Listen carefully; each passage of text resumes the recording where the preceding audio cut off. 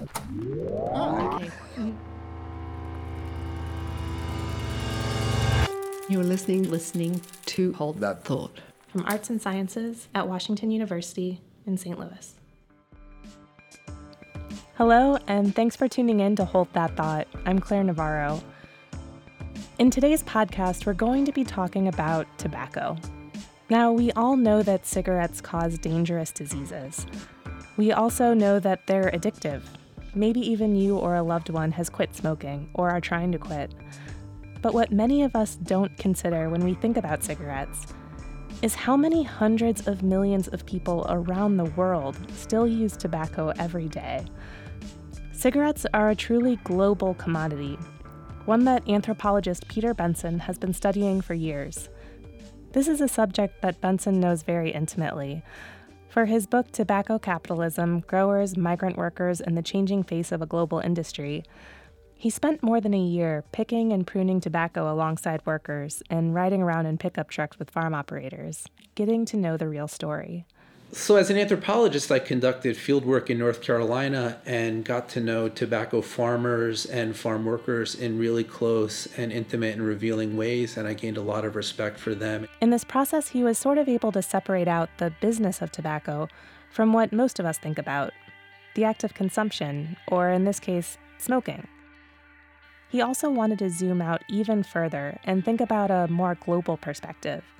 It turns out that the story of tobacco's globalization started a long time ago. Back in the 1880s, there was this man named James B. Duke. Benson described him as sort of like the Vanderbilt or Rockefeller of tobacco. When Duke pioneered the cigarette, he referred to what he called the global market for this new product.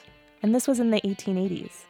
So even as early as just the post-Civil War period, Duke envisioned the idea that China or Asia or other continents would become great consumers of tobacco. So from the beginning of the invention of the cigarette in the 1880s and 1890s, tobacco was a kind of globalizing market. Of course, the impulse to spread this North American plant around the world didn't go away after James B. Duke. Part of the rationale for fighting the Cold War was to open up new markets to commodities, like cigarettes. In the 1980s and 90s, American trade representatives negotiating free trade agreements worked on behalf of the tobacco industry. One of the great paradoxes of tobacco is that while the U.S. government and the public health community have since the 1950s and 1960s become increasingly aware of the harms of tobacco, meanwhile, the trade wing of the American government, the kind of economic engine, the State Department, was all along busy fighting for the expansion and opening of new markets in developing countries where they wanted people to purchase American-made cigarettes like Marlboros. If this sounds like something that has to be ancient history, look to recent news headlines. Today, I think one of the hot-button issues is President Obama's Trans-Pacific Partnership.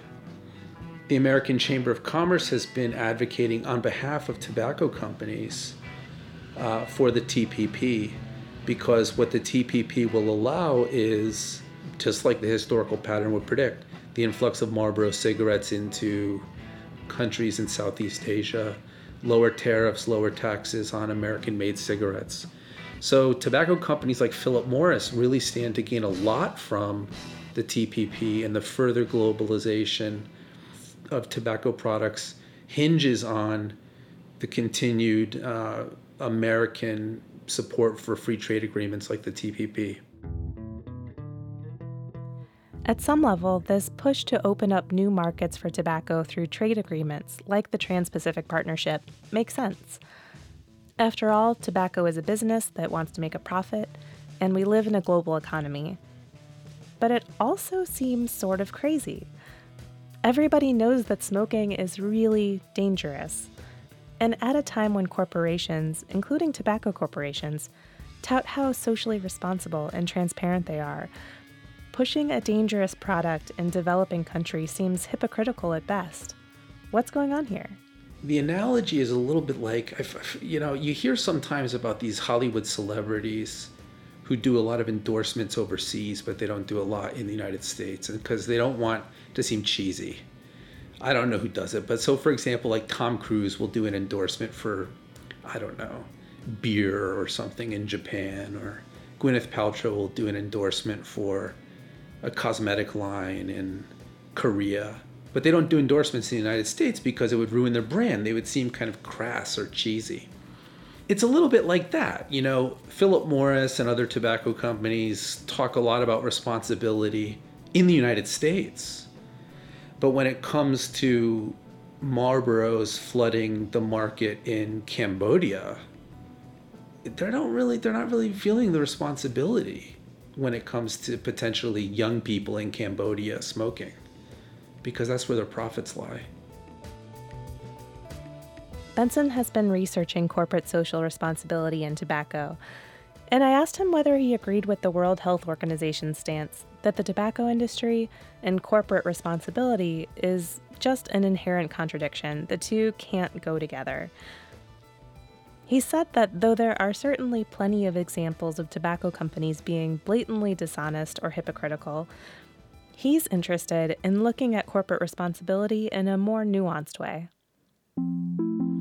You know, what's interesting to me, more than the doublespeak, is doing an analysis of the particular content of the corporate social responsibility messaging. So what values do they promote? Philip Morris promotes parenting as a value. That's something that's really prominent in its corporate social responsibility campaign, and it's something that I've been publishing on. Well, why does Philip Morris talk a lot about parenting? They could talk about anything. They're responsible, right? They could talk about cigarettes, or not advertising in Hollywood movies, or, you know, product placement. There's lots of areas of kind of market ethics they could talk about, but they talk a lot about parenting. And they produce literature about how parents can talk to their kids about not smoking. And I've been intrigued by this. Part of what's so intriguing about this is that when you think about it, there's another message underlying this focus on good parenting. Parents are really responsible for smoking, not companies and not the government. Because if parents are responsible, the companies kind of get let off the hook, and the government doesn't really need to be involved. If it's just about you talking to your kid about smoking or not smoking, well, if your kid grows up to smoke, it's kind of your fault. In addition to shifting blame, parents talking to kids about smoking is not exactly a proven way to actually stop kids from smoking. I mean, talking to your kids about smoking is probably ineffective. Your kids are probably going to smoke if that's the way to prevent them from smoking. And on top of all that, by playing into messages about personal responsibility that we're already used to hearing, whether about alcohol or guns or anything else that's dangerous, in some ways the tobacco companies are continuing to dominate how people think about cigarettes. So when the tobacco industry says it's all up to adults, they're not really contradicting something in society. I mean, we believe that about everything. That doesn't really contradict core consumerist impulses, whether it's in the United States or a country like Nigeria. They can promote that message wherever they go. And this means that the types of measures that actually do prevent people from smoking, things like higher prices or public smoking bans, get left out of the conversation. This type of thinking means that people around the world will continue to be at risk. I have to be honest about, what I think about tobacco. And I just think, from a public health standpoint, it's really harmful. And it's not necessarily like alcohol where you have kind of recreational use. There isn't really a recreational context for tobacco use. People become addicted, and then they want to stop. So what should be done? Even with a product as dangerous as cigarettes, the answer is not exactly clear. What is clear is that current conversations and regulations aren't enough. I find it unsatisfying the ways that we have a kind of like mediocre response to tobacco that has really allowed the tobacco industry to stay in the game, even be strengthened around the idea of adult choice. But let me emphasize that having done my fieldwork in North Carolina and having a great sympathy for the growers there, and respect for them, I don't think that you can just get rid of tobacco without compensating people. They have businesses at stake and livelihoods at stake.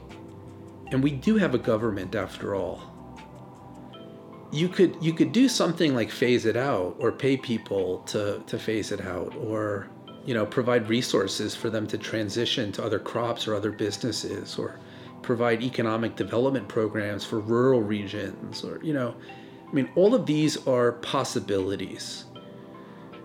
But in a context in which the tobacco industry so powerfully promotes the idea of an adult choice, those are not possibilities, and that's kind of what's unfortunate to me.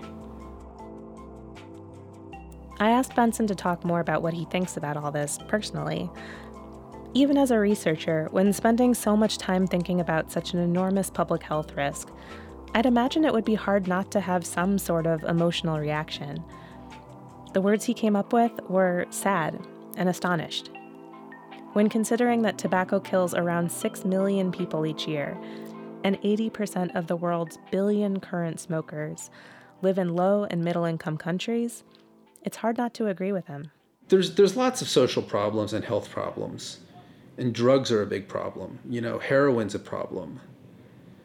But it's a very different kind of problem than tobacco. We're talking about a massive industry that for a century has been, criminally negligent and corrupt, and has been litigated against and found to be corrupt and criminal and wrongful and deceitful, but it's still around. And it's very profitable and being globalized, and in a way that's maybe more harmful than ever. That's just kind of astonishing to me that's how it's played out, because other chemicals like lead aren't around anymore. Asbestos isn't around anymore. Asbestos isn't an informed adult choice. Getting lead in your paint or your gasoline isn't an adult choice. So I wonder why tobacco remains an adult choice.